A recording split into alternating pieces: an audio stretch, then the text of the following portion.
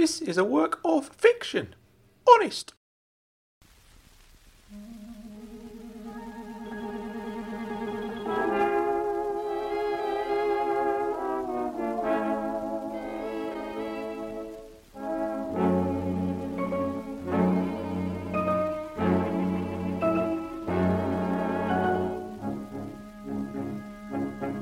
Ragbag presents Brollywood, Episode 1, written and performed by Frank Burton. Welcome one and all to this brand new version of the Ragbag podcast. Listen to the introductory episode if you'd like a full explanation of this new format and how it works. If you can't be bothered to listen to that, let me just say once again, welcome. I'm going to be telling you a story over the next 10 weeks. Is it 10 parts? I haven't quite figured that out yet. Maybe it's 10, maybe it's more, maybe it's less. The story is called Brollywood, and when the series is over, I'm going to release the whole thing as a book. There'll be an audiobook version too. But for listeners of this podcast, there's a whole bunch of exclusive content. At the end of each episode, we have the footnotes section, which won't be included in any other versions of this story. This is an extra little something for the podcast listeners where we get together after this week's instalment of the story and have a bit of a chat about stuff. Yeah? More on that later. Let's crack straight on with Brollywood, Episode 1. I met Noddy on my first day in prison. This was 2005. Up until this point in my life, I'd had the luxury of never having to imagine what prison might be like. I'd spent more time wondering what the surface of Mars looked like close up. Whatever vague assumptions I'd had about the place were wrong. The building was very clean for a start. So many shiny surfaces. I didn't find this reassuring. During my guided tour of the wing, I started to feel like a rat in a lab. I made a mental note not to say any of this out loud to anyone.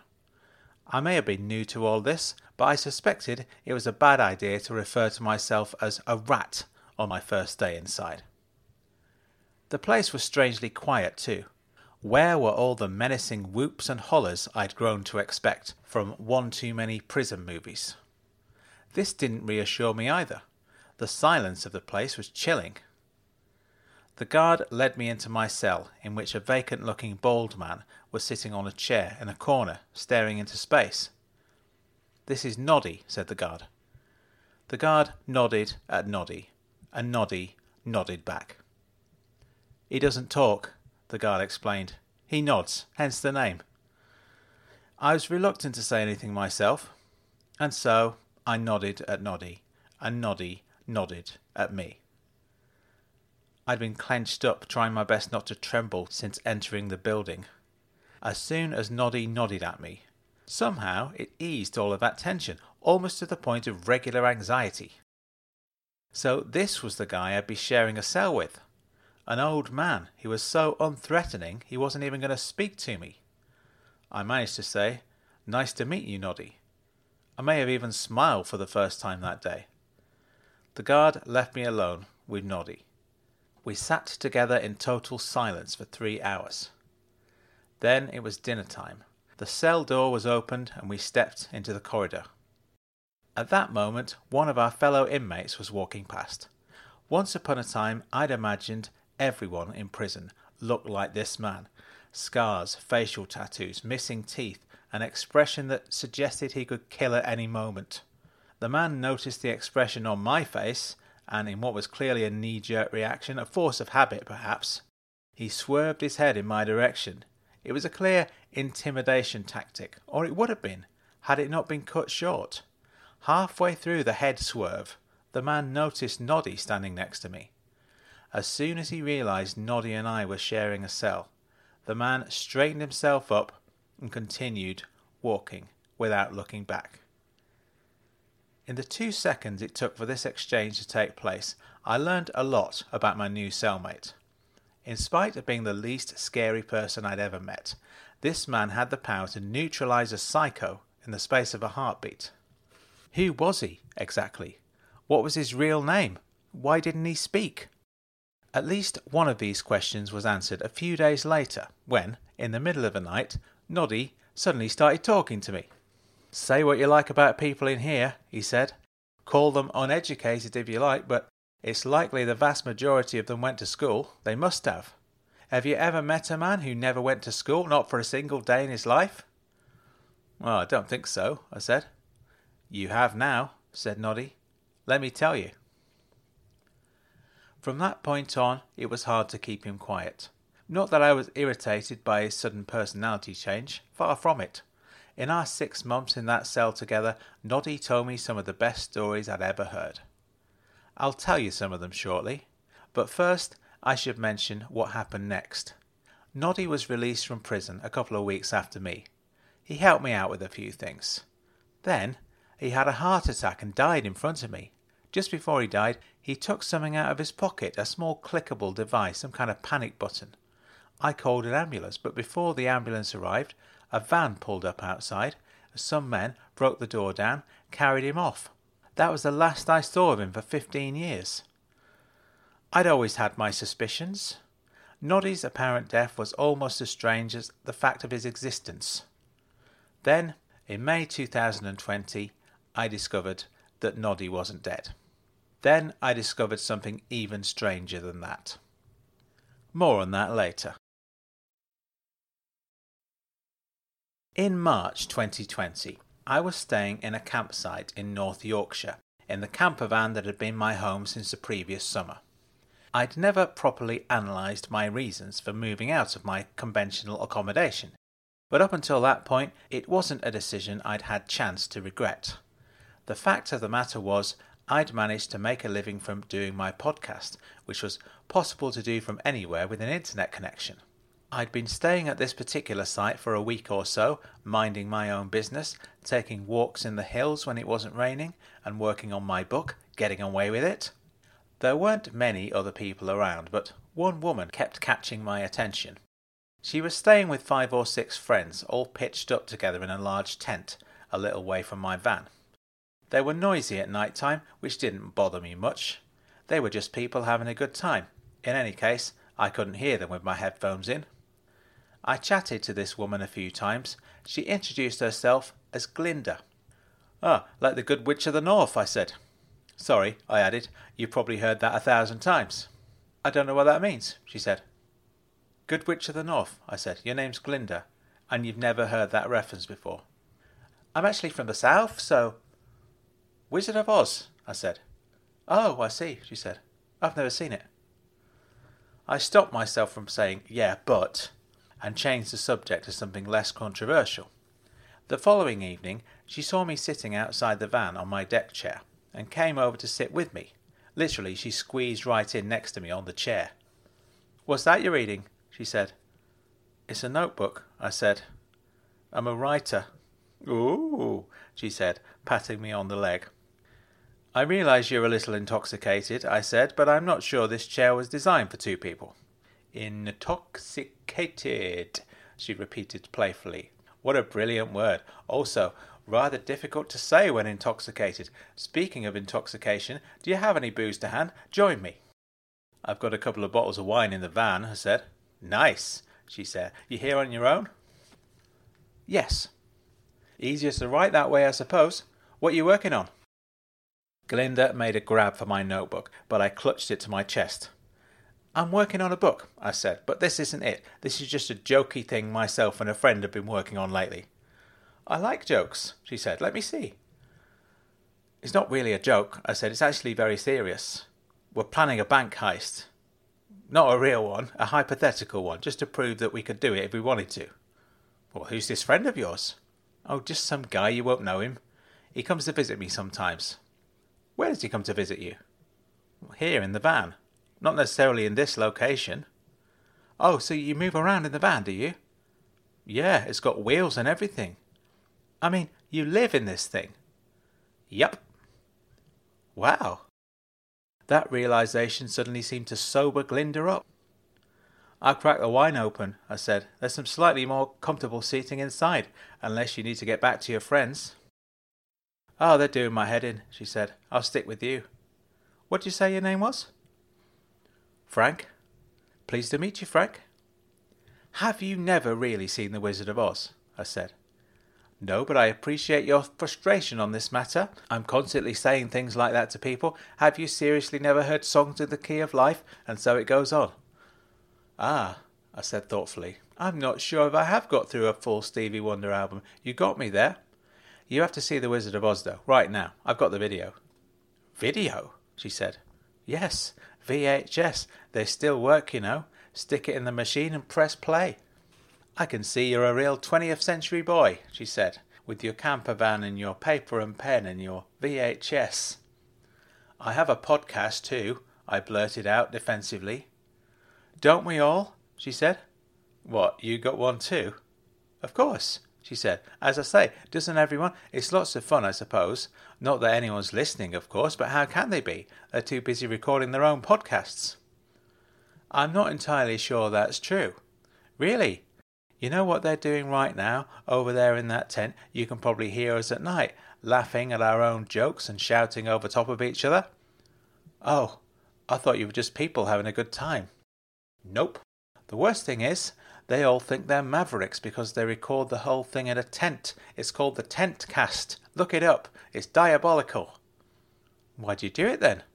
Oh, I just got roped into it, if you pardon the possible pun. You make a very good use of language there, Glinda. You should do something creative with it, even if podcasting turns out not to be your bag. I'll think about it, she said. Come on, let's get inside and watch this awful film of yours.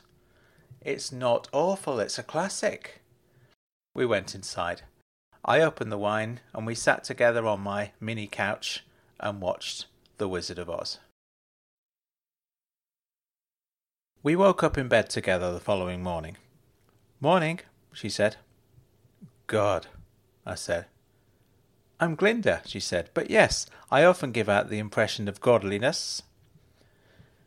You're really beautiful, I said, as though I'd just realised. Thanks, she said.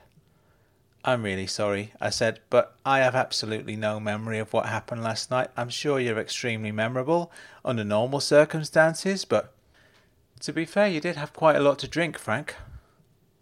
Like, how much? There's the 2 bottles of wine over here, she said. I was drunk already, so you literally had both bottles to yourself. Then we went over to the tent. We did what? I said. We went to join my friends. It was your idea. That doesn't sound like me. After 2 bottles of wine? Okay, in that case it kind of sounds like me. There's documentary evidence if you'd like to hear it. Oh my God, really? They've probably put the whole thing out already. That's what they do. They don't bother editing. They don't even listen back. I already had my phone out and was typing in the name of their show, which somehow I'd managed to recall. Sure enough, Tentcast episode 456 had been published 5 hours previously. The file was 5.5 hours long. What exactly is Tentcast about? I said. Oh, this is the genius thing, said Glinda, ramping up the sarcasm. It's not about anything. It's anything goes. We'll just talk and see what comes out because no one's ever thought of that before. They honestly think they're going to be millionaires somehow, someday. Even though no one's listening, even though they don't even bother listening back, too busy working on the next one. It's sad. Do I really want to be listening to this? I said. Oh, don't listen to the whole thing, she said.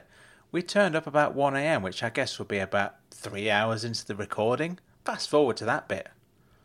I have a feeling it's going to be embarrassing, I said. You were actually very funny and eloquent considering how drunk you were. She kissed me. I realised at this point that Glinda and I were still lying in a single bed together without any clothes on. We had sex. Then I jumped out of bed, wrapped the blanket around my waist, opened the door and vomited violently onto the grass. That wasn't a reaction to what just happened, I said when I came inside. I know, she said. She was dressed again already. Can I make you some breakfast? I said. I can make a mean slice of toast. Can you really? Well, to be fair, it's just a regular slice of toast, but it's made with the expert precision of a man who knows how to work a toaster.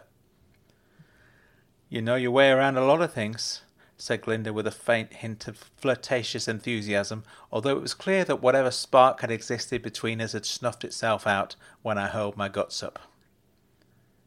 "It's a yes, please, to the toast," she added. I put my clothes on before making her a toast. I pressed play on episode 456 of Tentcast and skipped to 3 hours in. The podcast was pretty much as Glinda had described, a bunch of people talking over each other and laughing at their own jokes. One of them had a slightly louder voice than the rest, and he was ranting on about Raiders being better than Temple of Doom or something along those lines. Then there was a big chorus of cheers as the door was unzipped. I heard my own voice jabbering away in the background with Glinda chuckling along beside me. Without even introducing myself, I launched into a rather bizarre interpretation of The Wizard of Oz as some kind of universal state that existed within all of our minds on a subconscious level. Someone said, "Do you like it then?" I said, "I'm not sure if that's the question to ask. It's a bit like saying, do you like carbon dioxide? I mean, yeah, sure, it's all part of the air we breathe, and we need it just as much as we need the oxygen. I don't see why oxygen gets all the credit for keeping us alive when we'd drop dead if we were deprived of the carbon dioxide in the air." "Is that right?" someone else said. "That's absolutely true," someone else said. "Anyway," I said, "we got sidetracked. I was talking about The Wizard of Oz, and this is Glinda, the Witch of the North." "She's from the South, actually," someone else said. "Have none of you people seen The Wizard of Oz?" I snapped. "I thought this was a universal thing, not just in our collective unconscious, but in our, the opposite of that, the individual, conscious." "I haven't actually seen it, if that's what you mean," said the guy who had been shouting about Indiana Jones. "But if it's anything like Temple of Doom..." The guy rambled on for a while until I got properly into the spirit of things and interrupted him with a change of subject. I rambled on myself for a while about my bank heist plans. At some point it became clear that my friend who I'd been planning the heist with was the actor Benedict Cumberbatch. "That's hardly just some guy, as you call him," Glinda cut in.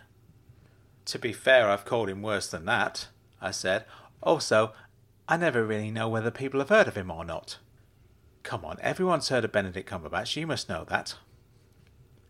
"I'm just not all that in tune with the whole fame thing," I said. "There are things like The Wizard of Oz, which I assume everyone knows about. Then there are people like Benedict, who I assume is just a guy that I know.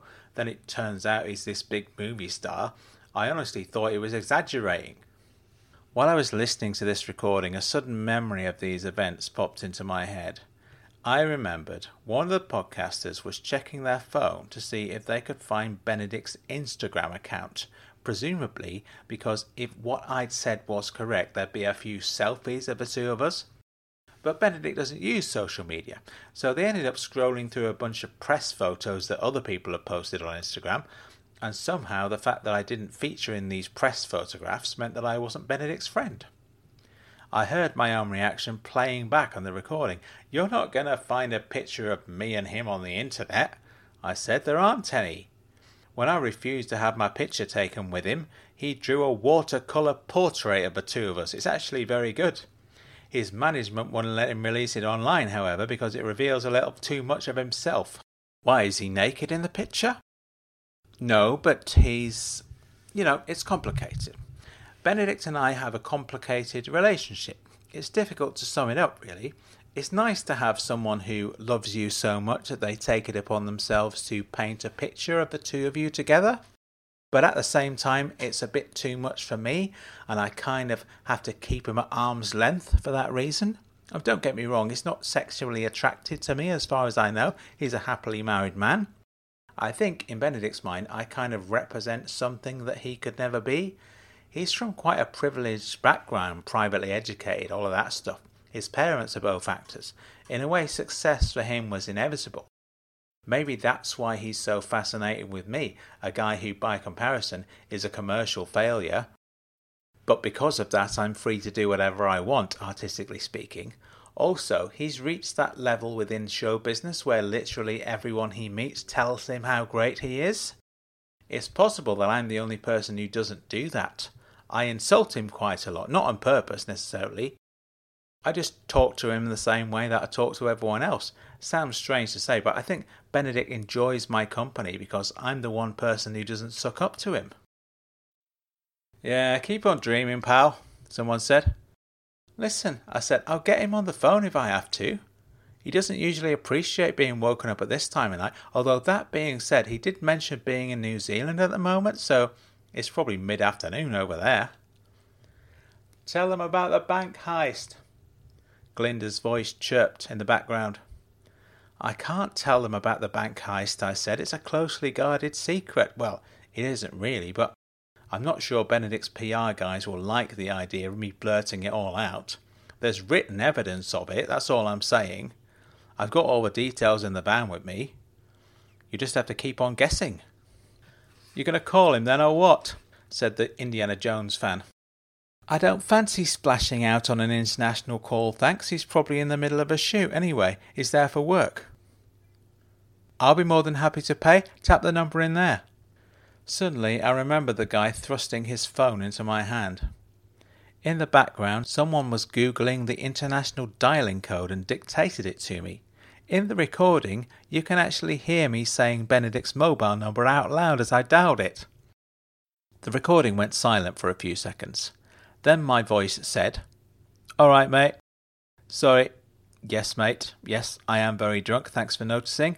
Listen, I'm going to stick you on speaker and, I don't know, I've met some people who don't believe the two of us know each other, and this is my petty attempt to prove them wrong, so, right, there, you're on speaker. Say something, mate. Hello? Benedict's distorted voice popped through the speaker. Say something else, someone called. Okay, said Benedict's voice. Something else? Say a famous line from one of your films, Indiana Jones boy demanded. Oh, said Benedict. Oh, now you got me stumped. I've never quite figured out which are the famous lines and which ones are just lines.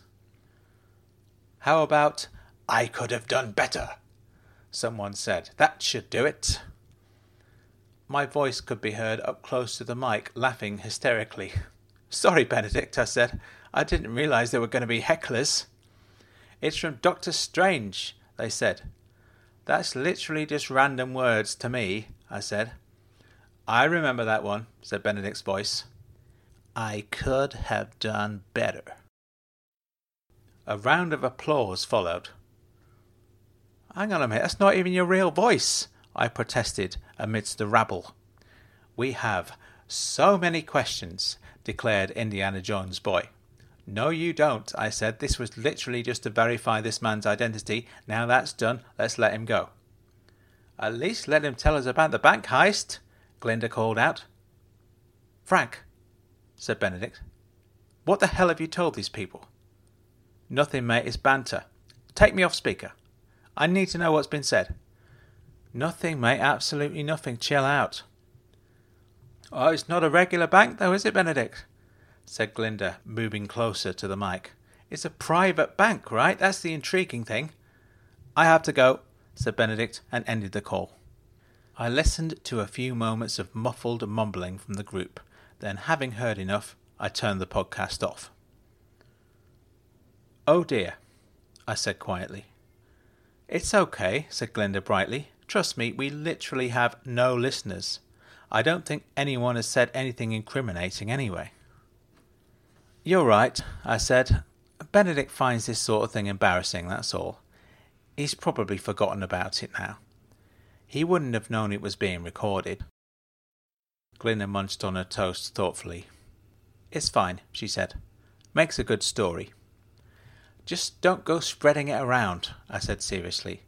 Not the fact that Benedict and me are friends, that's hardly controversial. Just the bank heist stuff. My lips are sealed, she said. I've already forgotten about it. But for the record, I think it's pretty cool. I agree. Glinda stared at the blank wall for a while.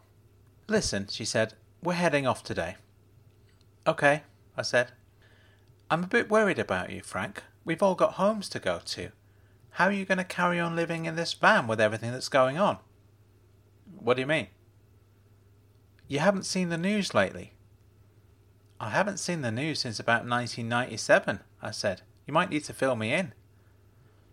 You must have heard about it, though. All this talk about lockdowns. What does that mean? COVID-19, she said. Does that ring any bells? No, it doesn't, I said. Look it up, she said. What's it called? It's all over the news, Frank. Just look at the BBC or whatever. It'd be the main story. We spent the next 10 minutes sitting in silence while Glinda finished off her toast and I looked at my phone.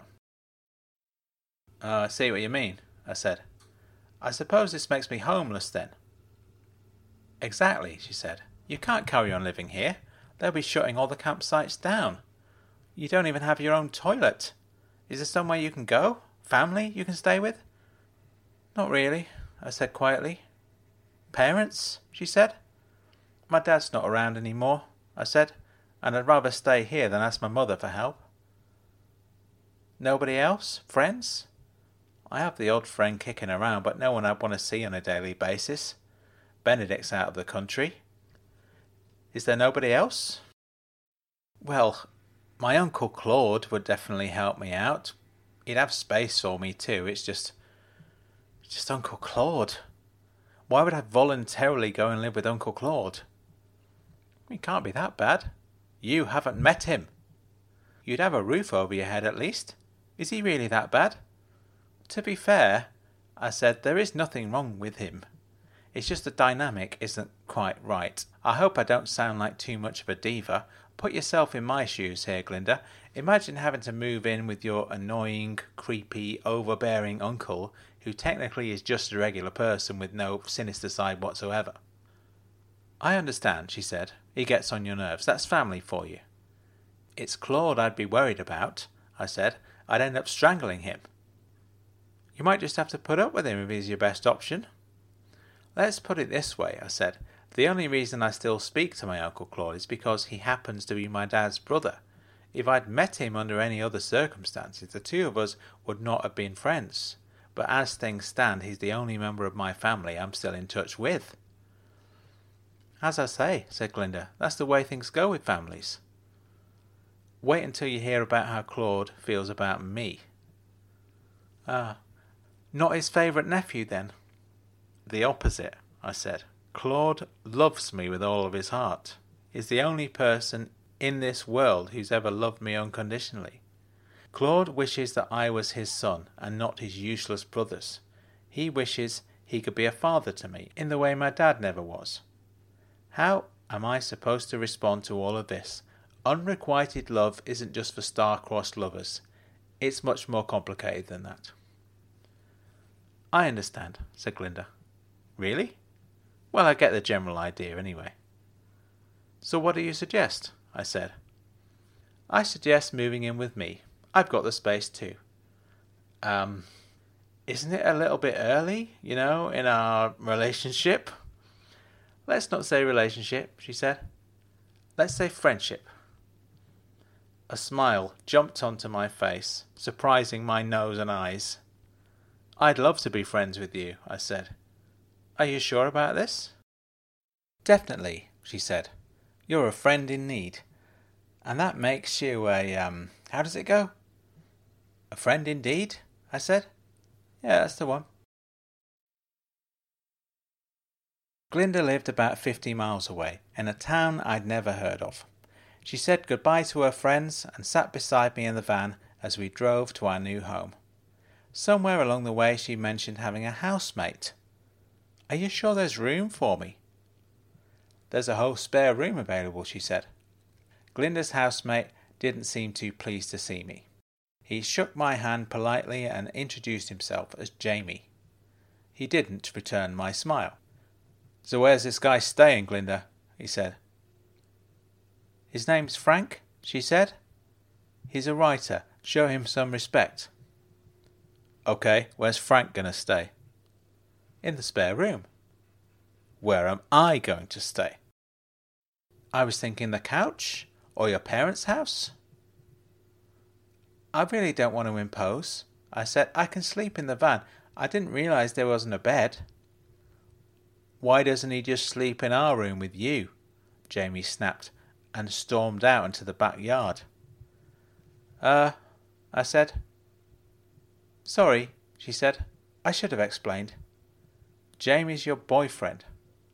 He was. We're going our separate ways once we've sold this place. This lockdown business is probably going to make that whole thing a lot harder. Maybe. It'll just be for a few weeks though, won't it? You reckon? Well, I spent 10 minutes skim reading a couple of BBC News articles, so yeah, I'm an expert on all this stuff. She laughed. This is fun, she said. It'll be fun having you around. Jamie will be all right. Or he'll just go off and live with his parents. I've dropped the hint enough times. Jamie stormed back in. He said, I'll clear that room out for you, Frank. Won't take me long. Then you can get settled in. Glinda's got the Wi-Fi codes. Thanks, I said. I appreciate it. Once the room was sorted, I spent a few hours sitting on a chair by the bed, staring at the wall. I realised it was 10 p.m. and I hadn't eaten since breakfast. Downstairs, I found Jamie sitting on the couch watching TV. Do you know if there's a place nearby I can get some food? I said. Well, there's some chilli left over in the kitchen, he said. Pretty good, even if I say so myself. I don't suppose it's vegan friendly, I said hopefully. Not unless vegans have started eating beef, he said. Sorry. That's okay, I said. My rule is, I'll eat non-vegan food when there's nothing else available. It winds the vegans up, but that's my policy. Sounds pretty reasonable. Help yourself, mate. Oh, and there's some beers in the fridge too. Excellent. I sat with Jamie for a while watching TV, eating chili and drinking beer. It was good chili. It was good beer. Jamie was good company too. We got talking about music, bands that we liked, gigs that we'd been to. It turned out Jamie had been to Glastonbury in 2000. We'd been at the same crowd watching Bowie. I'm actually a Bowie obsessive, he said, which is weird because Bowie doesn't quite fit in with the stuff I usually listen to, but you know, he's the ultimate example of what I like to call the hula hoop principle. Oh, sounds interesting. I think so. What is it? Oh, the hula hoop principle. Sorry, I was just singing Diamond Dogs in my head and it distracted me. First of all, I said, what kind of hula hoops are you referring to here? The crisps or the thing itself? Oh, the actual hula hoop. The big plastic thing. Exactly. Everyone knows what a hula hoop is, right? Walk into any toy shop in the land, you'll see hula hoops for sale. It's perceived as being a girl thing, so they're mostly coloured pink or with sparkly bits on. So a large proportion of parents of little girls will at some point spot one of these big sparkly plastic rings, or they'll think, oh, a hula hoop, she's going to love that. So they'll buy one for their little girl. They'll take it home, the little girl will have a little go at playing on it. She'll try spinning it around on her middle. At least 9 times out of 10 the girl will say, I can't do it. Abandon the toy, never play with it again. Of the 10% of girls who can actually do the hula hoop trick, 9 out of 10 of them will do the trick for a while, get bored, then abandon the toy and never play with it again. So now we're left with just 1% of hula hoop consumers. This 1% will really take to playing with their hula hoop. Maybe they'll persuade their parents to purchase a second and third hula hoop, so they can spin all 3 of them at once. Maybe they'll join a local hula hooping club for a while if they can find one. Eventually, most of these hula hoop enthusiasts will get bored. They'll grow a little bigger. One day they'll wake up and decide that hula hooping is a thing for little girls. They're not a little girl anymore. But again, there's that one girl in 10 who carries on doing it. She'll purchase a 4th, 5th and 6th hula hoop with her own money. She'll enter hula hooping championships. Hula hooping will be her thing, and she'll hang around with the rest of what's now 0.1% of hula hooping consumers. They'll talk about other things, but mostly they'll talk about hula hooping because hula hooping is their thing. Jamie took a breath. What I'm saying is, he said, David Bowie's a bit like that. How do you mean? I said. I mean, everyone knows who David Bowie is, right? Well, maybe not everyone, obviously. I guess most 15-year-olds aren't fully aware of him. But anyone our age, right? Even if they're not that familiar with his music, they'll recognise Space Oddity or Heroes if they heard it, or at least they'll have seen Labyrinth. They'll have passively listened to his songs via TV and radio, even if they couldn't correctly identify the artist himself. A certain proportion of the population have actively purchased Bowie's music at some point, either because they're from the generations that used to buy records or because they've added into a playlist of some kind. So let's say 90% of those people thought the album they bought was okay, and they listened to it a couple of times. You see where I'm going with this? Oh, I do indeed, I said. So who do we have left? 10% of people who've actively pursued Bowie's music, who think it's more than okay. A lot of them think it's great. They'd be happy to purchase a concert ticket. They'll go and watch him live. 9 out of 10 people who do this will have a great time. And that will be that. There's another item crossed off their ever-expanding bucket list. They've been to a David Bowie gig. They won't need to do that again. They probably won't think about David Bowie very much after that. But then there's the 1 in 10 for whom attending a David Bowie gig will be an experience of almost religious significance. Bear in mind we've now reached the 0.1% of people who've actively engaged with Bowie's music, which in terms of the general population is an even lower percentage, significantly lower. This very, very small minority of people, they're the ones who'll have purchased all of Bowie's albums on vinyl. Some of them even invested in Tin Machine for the sake of completion. They've been to every single concert they can logistically attend. Some of them, and I'll raise my hand at this point, will buy tickets to a festival purely because Bowie happens to be headlining. And there we have it. That is the hula hoop principle. I almost spat my beer out in excitement at this point. I clapped my hands together, swallowed, and took a breath. That's brilliant, I said. You're totally right, man. But then, I suppose, it doesn't quite explain how so many people describe Bowie as being one of the world's greatest artists, when only a relatively tiny number of people actually feel that way about him.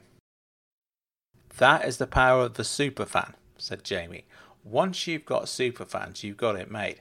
Most artists just have regular fans who are valuable from a commercial point of view, to the extent that they might pay money to download one of your albums, or if you're lucky they'll come to one of your gigs. You've made a few quid there, but that's it. There's the possibility that this regular fan will mention you casually in conversation to someone else at some point, which may or may not lead to the recipient of that casual recommendation to become an equally regular fan. But a superfan, that's a different beast entirely. A superfan is worth 1 million regular fans. A superfan won't mention you casually in conversation. You will be their chief conversational topic. A lot of the time. Any excuse to mention you they will, and before you know it you're being quoted by people who've never even heard of you before.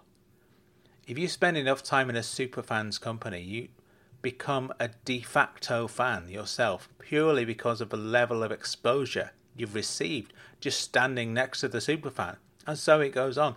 This process won't lead to many more superfans being created.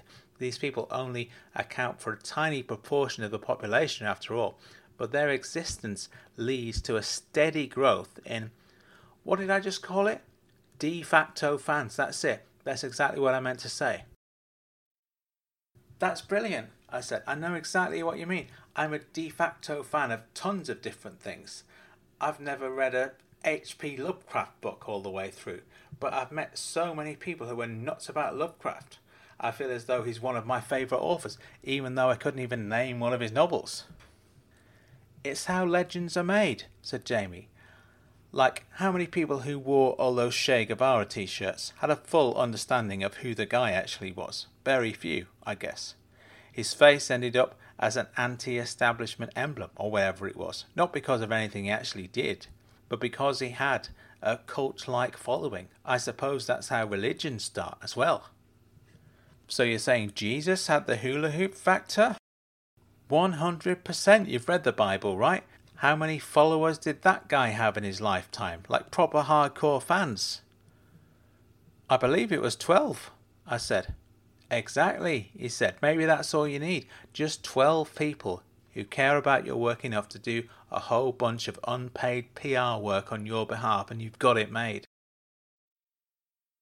I'd like to be able to disagree with you, I said, because it sounds kind of ludicrous, but you're absolutely right. Take the Bowie set we both saw at Glastonbury. I would guess a large percentage of the crowd that night were de facto fans. Definitely, he said. I'd say I was one of the very few people who specifically bought a ticket to that festival because Bowie was headlining. Most of them would have been there anyway. Funny thing is, I said, my dad was there too. I didn't find out until years later. I never really knew my dad. We lived in the same house, but he was rarely around. It turned out he had this whole secret life outside of the family. He went to Glastonbury on his own. I think he was happier by himself, you know. I feel that way too most of the time. I think it's why I've ended up living in a van. It's nice to make these kind of connections, isn't it? Said Jamie. Personally, I love it when I meet a new person and I discover that they were in the same place as me at the same time, like we've done tonight. I suppose finding out your dad was at the Bowie gig adds that extra level of weird. The best part, I said, is that he enjoyed the experience so much he scooped up some of the mud he was standing on, stuck it in a glass jar and took it home with him. Kept it in the house for years. Really? That's actually pretty cool. You could probably sell that for decent money now. I would if it was still there, I said. My mum cleared all my dad's stuff out after he disappeared. Disappeared? We had a few more beers, and I shared the story of my dad's disappearance and everything that happened afterwards. I'd recently finished writing Everything I Am, which covers that whole story, so the subject was still fresh in my mind. It felt good to talk to someone about it. I talked about Noddy quite a lot too. Jamie seemed fascinated by him. I didn't blame him. As a writer, it's handy to have met someone like Noddy, I said, because Noddy can tell me a story and I can just write it down. I don't need to bother using my imagination or anything. I'm just repeating what Noddy said. Have you actually done that? Said Jamie. Have you written Noddy's stories down? A couple of them, yes, I said. There's hundreds more, but it's never felt like the right time to do it. Some of these stories are so unbelievable, I don't think I could get away with claiming they actually happened. But you're a fiction writer, right? So why not just use those stories as the basis for a novel? I don't know, that feels like a cop-out somehow. I shared a cell with this guy for 6 months. I believed every word that came out of his mouth. If you'd had the chance to meet him, you believed me too. I believe he's still alive, said Jamie. I shook my head, sobering myself up. What? I said. You don't agree? He said. No, I said, he's dead. He had a heart attack in front of me. The way you described it, Noddy had his own secret panic alarm which summoned some anonymous henchmen to turn up faster than an ambulance. I saw what happened, I said. I saw some masked guys carrying his body off. I don't think they were doing it to try and revive him. I think they were disposing of him because he himself, his physical form, is some kind of evidence of all these stories he described to me. It's interesting, said Jamie, the way Noddy befriended you. He literally didn't say a word to anyone else in the prison system, no one else apart from you. Why do you think that is? He took a liking to me, I said. His words, not mine. He actually said, I've taken a liking to you, Frank, and that was his explanation. Was that before or after you told him you were a writer? I don't know, I said. It seems to me, said Jamie, this Noddy guy befriended you because he believed that one day you'd be in a position to tell his story, and not just to me. You could write a book about him, and maybe by then he'd be long gone, but that wouldn't matter. Even if he actually did die that day, like you believe he did, his stories will live on through your work, through the book that you're inevitably going to write about him, because those stories are simply too good to keep to yourself. That makes sense, I said. You might well be right about this stuff. Thanks, Jamie. I'm glad I met you. Slightly weird circumstances, but... That's okay, he said. As it happens, I'm glad you're here too. I really don't mind sleeping on the couch. Have you ever had to share a house with an ex-girlfriend? Thankfully not. I wouldn't recommend it, mate. Where did Glinda disappear to anyway? I said. She's gone to bed. She's got work in the morning. So do I, as it happens, but never mind. It won't be the first work-based hangover I've had to deal with. Oh, I said. Well, I'm sorry for keeping you up anyway. I've just realised I don't actually know what either of you do for a living. Nursing, he said. Both of us. That's how we met. And yes, we worked together. Ever had to work with an ex? I shook my head. Doubly awkward seeing as we lived together too, he said. It's a good subject for a story, I suppose. You should write about this, mate. Maybe I will, I said.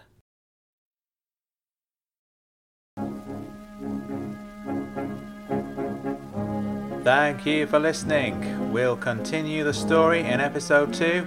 Don't miss it, it's a good one.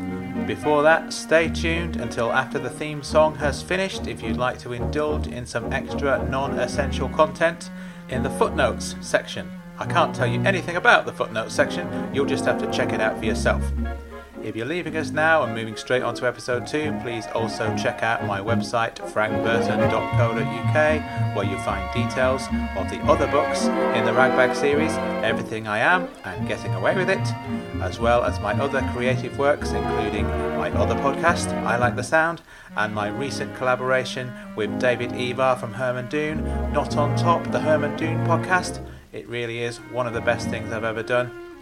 Until next time, laters.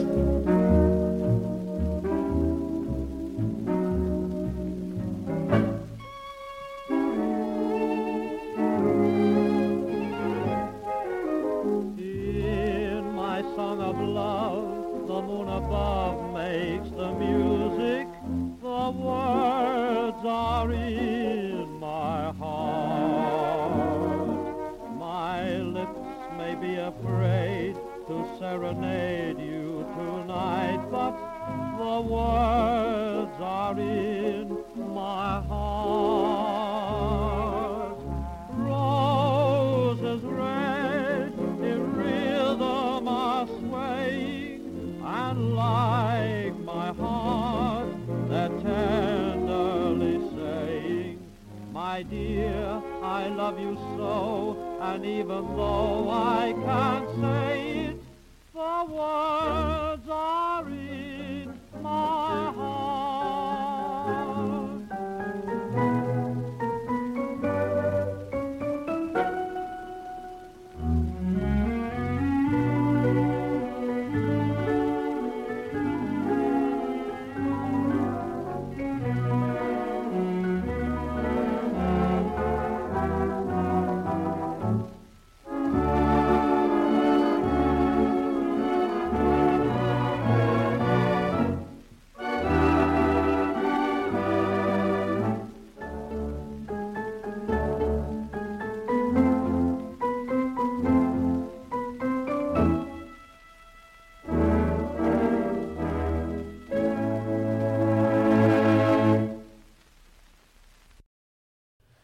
Right, so welcome to the footnotes section of episode 1. This is the first time we're doing this. This is the completely unscripted and optional optional extra bit at the end of Ragbag Presents.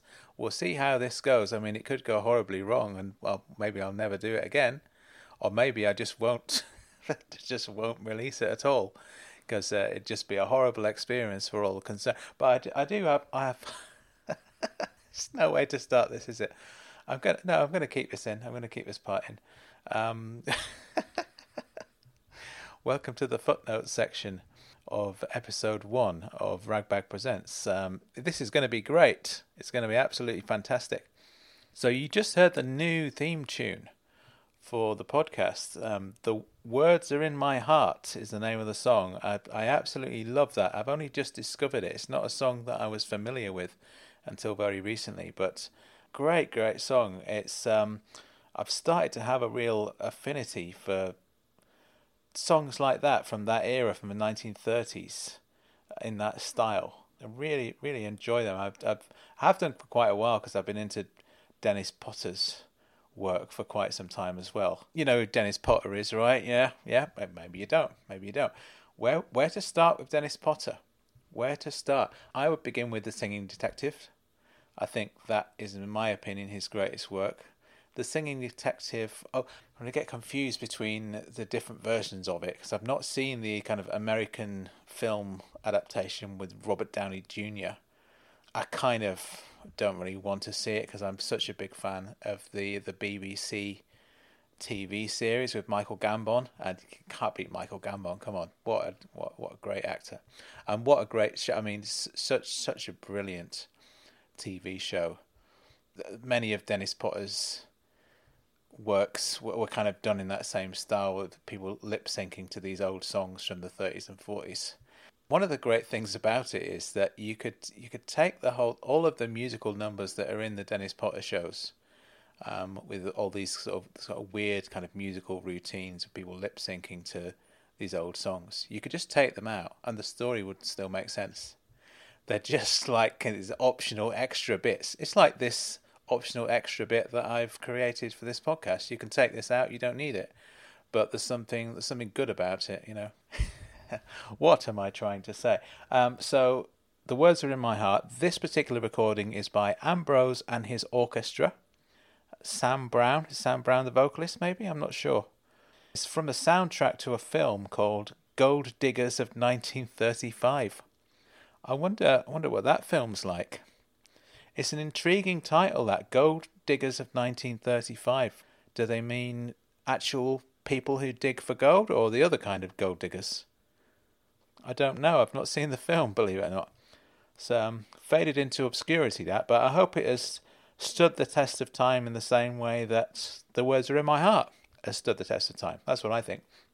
So one of the things we're going to be doing on this footnotes bit of the show is exactly what I've just done, which is kind of to compile this whole kind of list of cultural references that were in the episode and explore them a little bit. So that's what I'm going to do. And also references to other bits of the Ragbag world, the Ragbag universe, if you like. Because it is quite complicated now. We've had the 100 episodes of the Ragbag podcast, in which there's various different narrative strands within that.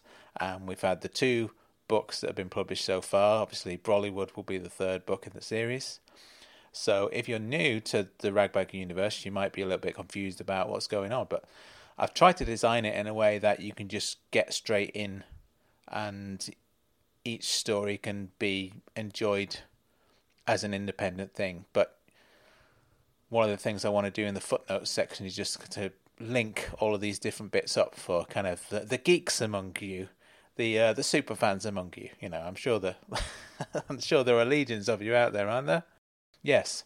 And actually, I've broken one of my own rules with the very beginning of this first episode, where I had to, because what I've tried to do with all of the books and all of the kind of standalone stories that I've had as part of the podcast is that, as I was just saying, you can just enjoy them for their own thing. Whereas I had to start this story off by recapping a bit on something that happened in the first book, because this story isn't going to make sense unless you know who Noddy is and you know what happened to Noddy. Noddy had a heart attack. So I had to mention that. So the first bit of this episode references Noddy, introduces Noddy as a character, and this all goes back to something that happened in the first book, Everything I Am. This was a scene in that book where Noddy had a heart attack. I will say no more about that yet, because more will be revealed in later episodes about what actually happened on that occasion. So there we have it. Now, in terms of kind of cultural references in this particular episode, some very, very mainstream references here. The Wizard of Oz. Very mainstream reference that. Although the joke is that nobody else knows what that film is. Nobody knows what The Wizard of Oz. And, maybe it's not as recognisable a cultural phenomenon as it once was, perhaps. I don't know. Maybe it is, maybe it's not. Songs in the Key of Life, the Stevie Wonder album, was referenced also. Now, it's a pretty well-known album, is it not? And to be honest, I don't know why I said this earlier on. I said that I've never listened to a Stevie Wonder album all the way through. It's not true. I have. I'm a big fan of Stevie Wonder, obviously. Songs in the Key of Life.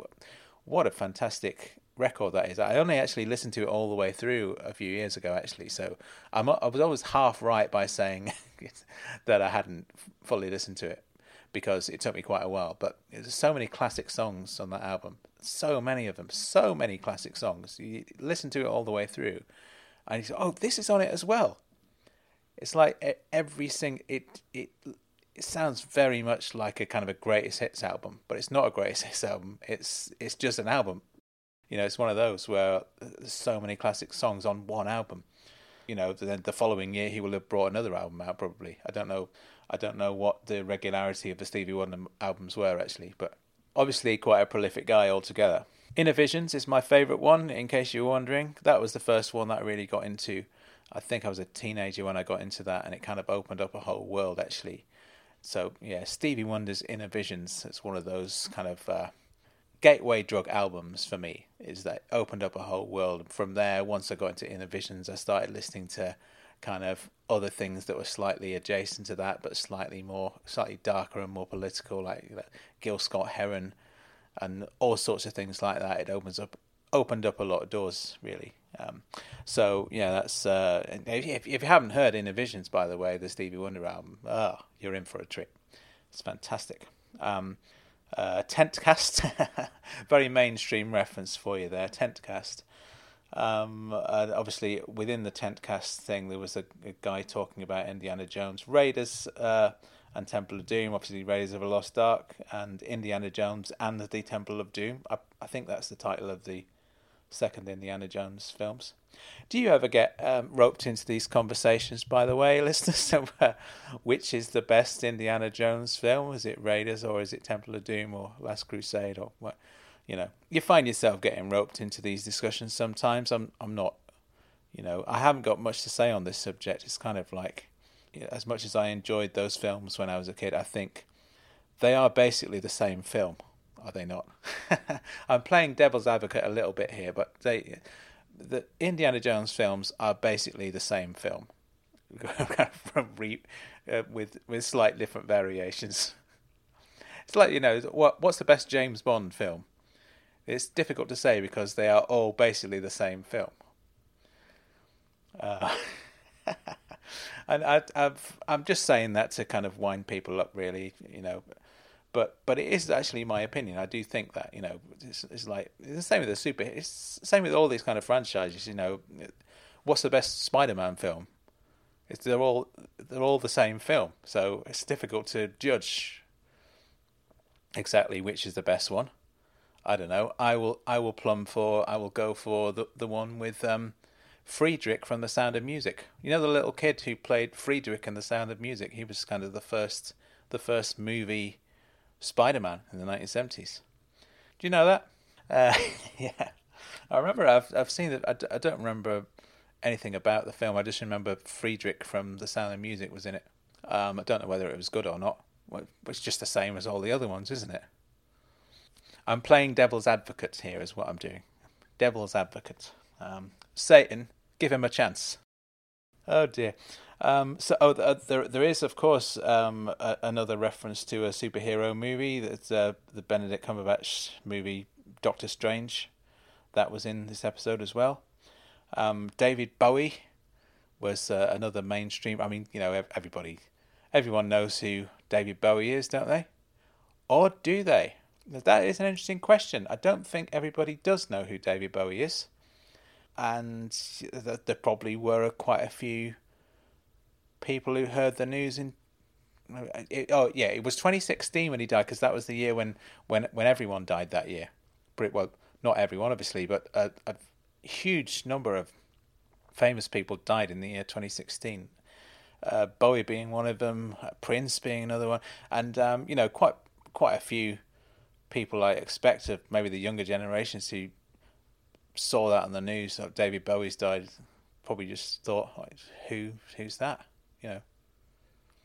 That is what I expect, and obviously within this episode we've discussed the strange nature of that particular figure of David Bowie, that he's like extremely successful, but also not that many people know who he is. So it's one of those things, isn't it? It's a strange kind of.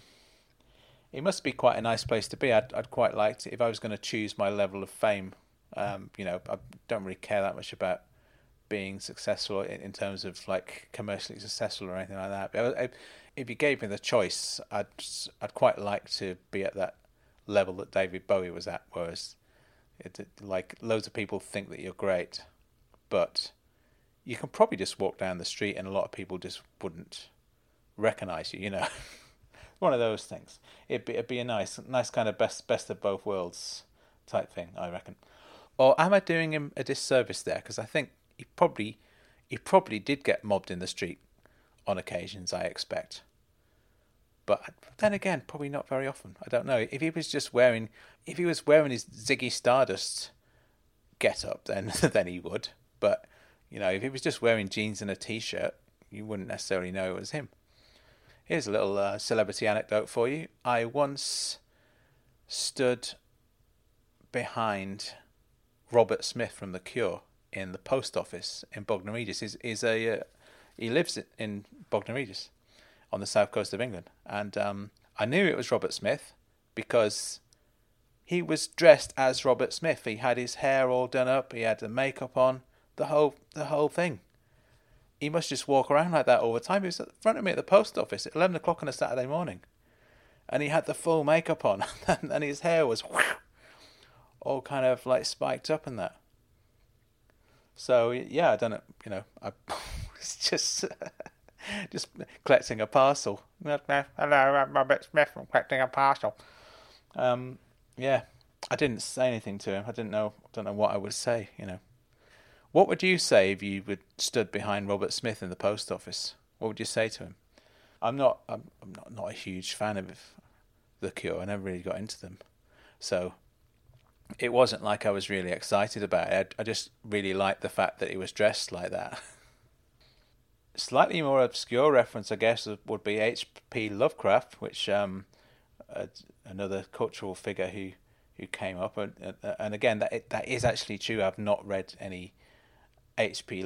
Lovecraft properly. I've kind of read bits of it, and I can kind of appreciate the writing for what it is. But yeah, I've never kind of got round to properly investigating it. It's one of those people who are really into him just really, really dig it and are really kind of into the whole H.P. Lovecraft thing. But yeah, as of yet, I've not got round to checking out the Lovecraft properly myself. Maybe I will do one day. Who knows? Oh, and the final kind of cultural reference was kind of obliquely referenced, I guess. It was the film that Benedict was recording in New Zealand. Remember, he was in New Zealand. He was quarantined in New Zealand, wasn't he? The film that he was making at that time, as many of you may have ascertained already, because it is a very successful movie. It was Power of the Dog. So there you go. They had to halt the production of it due to COVID restrictions, etc. So there you have it. I have seen Power of the Dog. Yeah, didn't really like it. I know it was very it won lots of awards, and the interesting thing about that film is that it's technically kind of perfect. It's great performances, great cast, great direction, great cinematography. I guess it's a great script. Is it a great script? I'm not sure, but there's something about it that just didn't hang together for me at all. I didn't enjoy it. And I didn't think I understood what they were trying to do, but it just didn't work for me at all. Maybe it was the script. Maybe the script wasn't up to scratch. Something about it, but I think I can't put my finger on what it is. I think it's one of those things that is kind of technically perfect, and yet it doesn't work. For me, at the very least. Obviously, it works for a lot of people, a lot of film critics and stuff like that. They seem to enjoy it, but I didn't, and I couldn't explain to you why that is. It kind of got me thinking about things that are technically excellent, but just don't do the business for me. You know? Shall I mention a couple of them? The music of Neil Young. Just never got into it. Never got into Neil Young. Even though he's a lot of people who like the same kind of music as me are really into Neil Young, and a lot of the music that I listen to are people who have been influenced by Neil Young. And I don't know what it is. I just don't get on with it. I just can't. There are individual songs that I can appreciate, but listening to a whole album, I just can't do it. So same would go for Bob Dylan. Actually, I mean, I can really appreciate Bob Dylan, and I would describe him as a genius, as many people do, but I just can't get through a whole album. There's something about it I just can't. It just doesn't do it for me. After a while, I can listen. I can appreciate a Bob Dylan song. I can appreciate the great artistry that's gone into producing that, and then listen to an album, then another song comes on, and then okay. I can appreciate that one as well. Yeah, okay. I get the point now, mate. You know what I mean? Don't know what it is. Don't know what it is. It's something about also the idea of things being technically excellent. It isn't necessarily a good thing. I mean, I've always preferred punk rock to heavy metal. Generally, a lot of these heavy metal bands are just highly skilled musicians, and you can listen to it and appreciate the fact that they have put a huge amount of work into this, and highly technically skilled in terms of just great musicians. But I just don't like it. I prefer to listen to a punk rock song with a guy playing 3 chords. There's something more relatable to that than me. This is a big subject. I could drone on about it for a long time, but it's something about punk. The fact that anybody can make a punk record. Whereas, if you want to join Metallica, you would have to study guitar for many, many years before they would consider giving you an audition.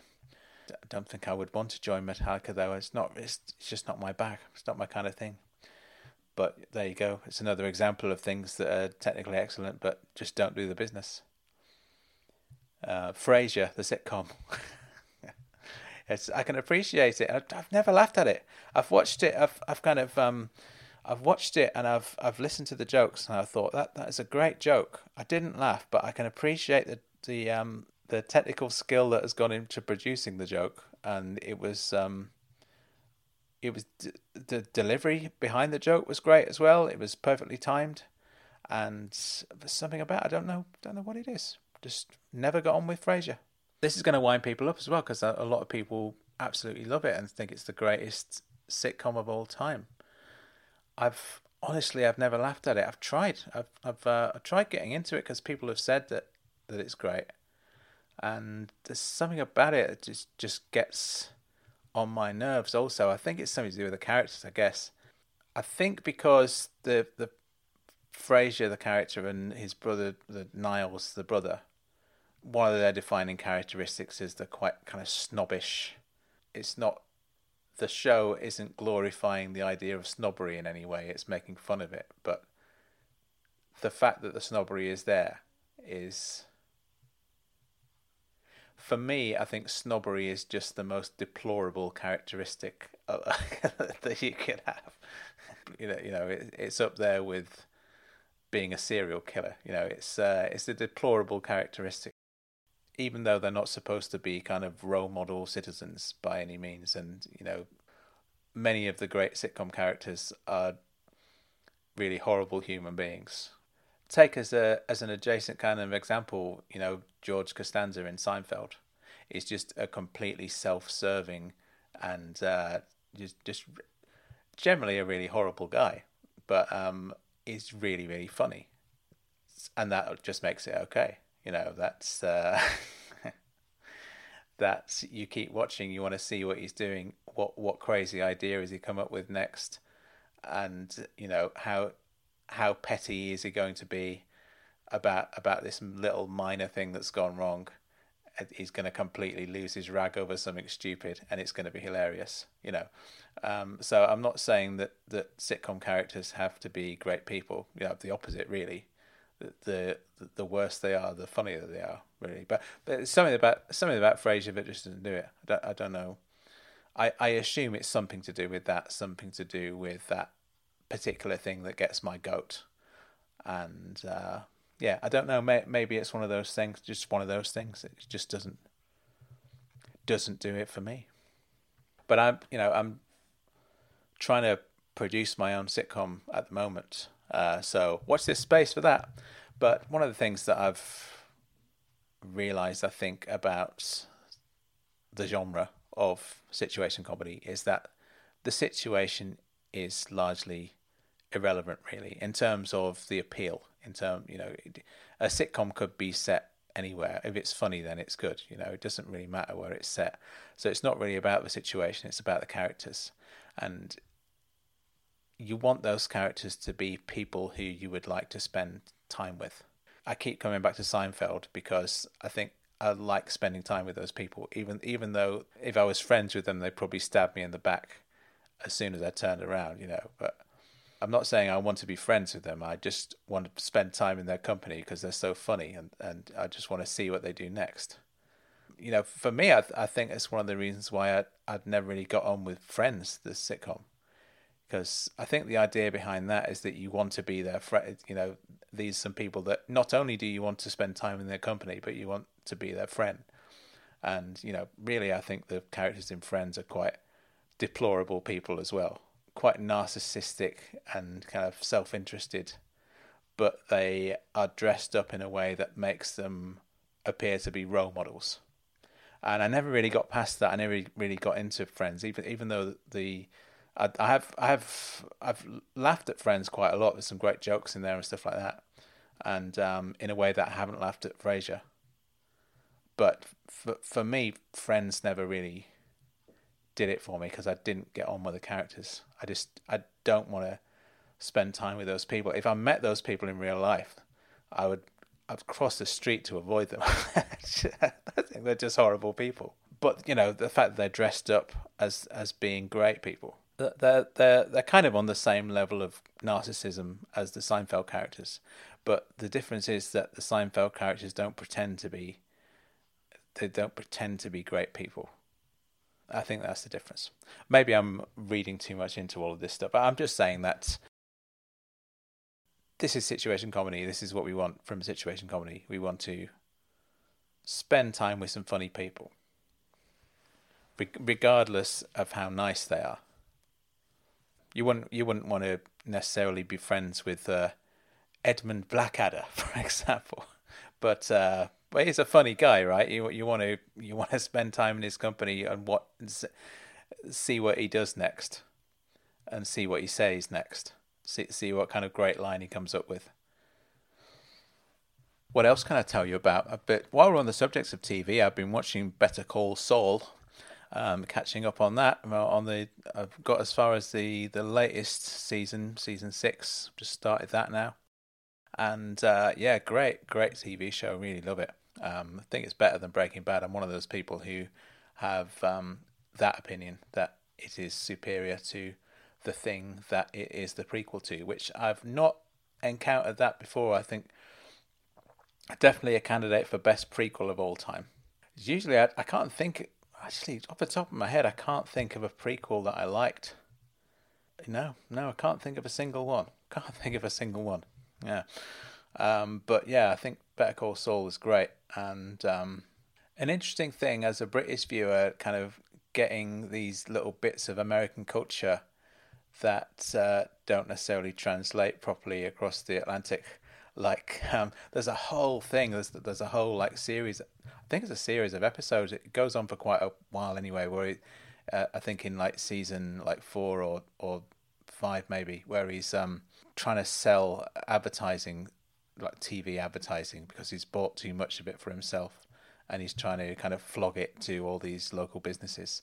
And yeah, just this it must be a very kind of American thing, this kind of having like a local shop that advertises on kind of local TV station, because we don't have the UK, we don't have local TV stations at all, so it's not a thing that exists over here. So the idea of having like a guy from down the road on the TV advertising his shop, and then you can watch him on the TV, and then you can go down to his shop and say, "Hey, I saw you on the TV."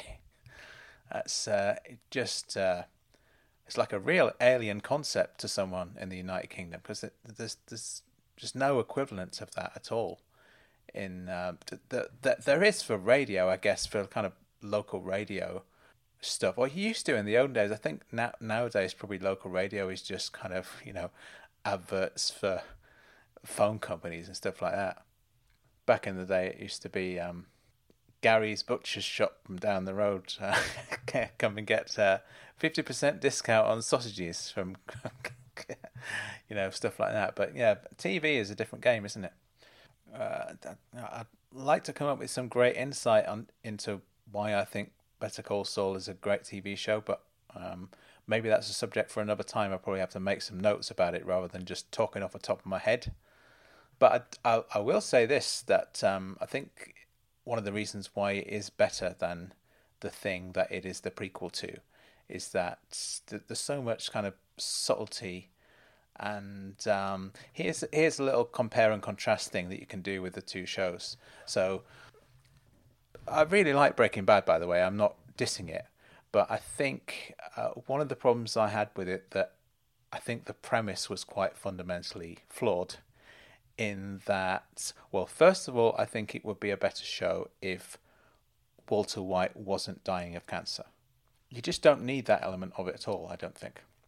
It's just a contrivance. You can see it, and you can see it's a contrivance that they want this guy to become this kind of big drug dealer, and he needs to have a reason why he's doing it. So he's dying of cancer, so he wants to become this kind of drug dealer so that he can make some money to leave behind for his wife and his son.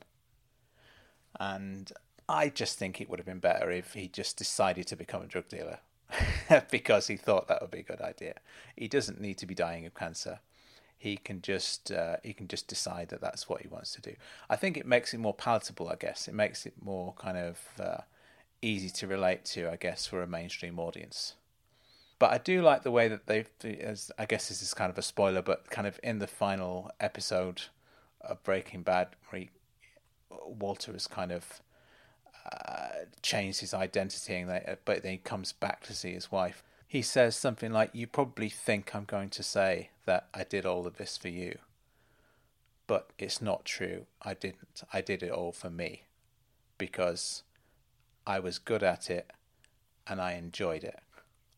And that's great. I think that kind of flipped that premise on its head a little bit. This because the whole foundation of the show was the fact that he was dying of cancer and he wanted to provide for his family. And, he ended up just not doing that. Just doing it because he wanted to do it. I just don't think they need that element.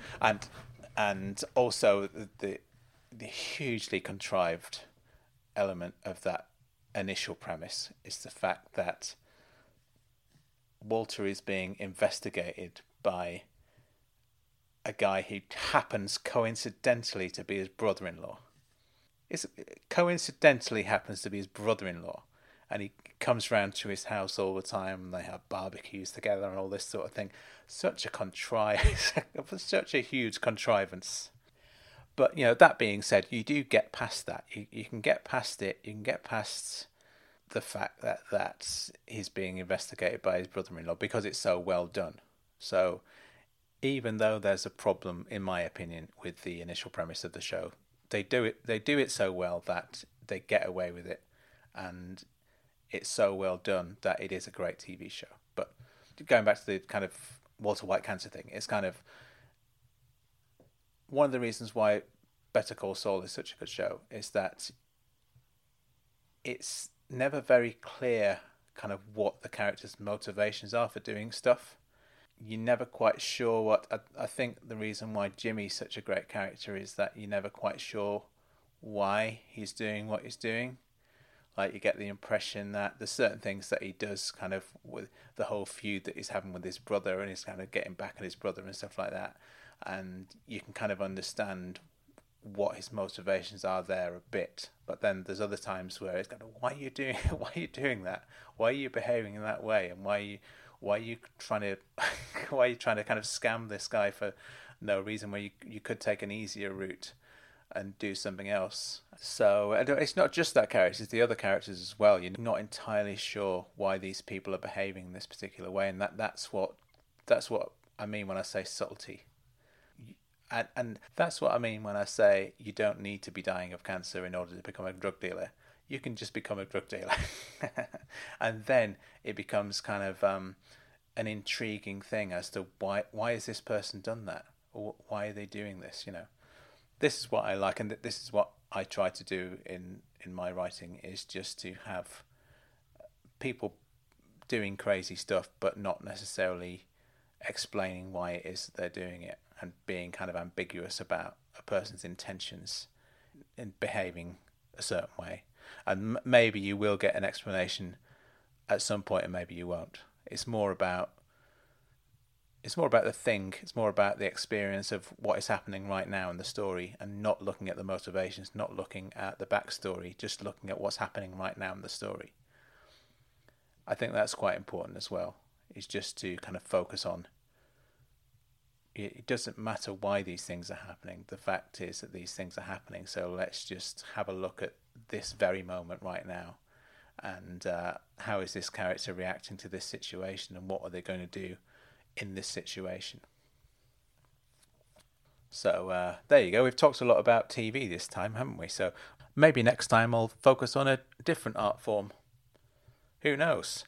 This is the unscripted part of the show. It could go anywhere. But it's been enjoyable, hasn't it? I've been able to talk to you about some stuff that has been on my mind. And yeah, we've been through all of the references. I think we've done everything that we need to do. So without further ado, let's call this a day, and then we'll move straight on to episode 2. Thank you very much, everyone. I'll see you in episode 2.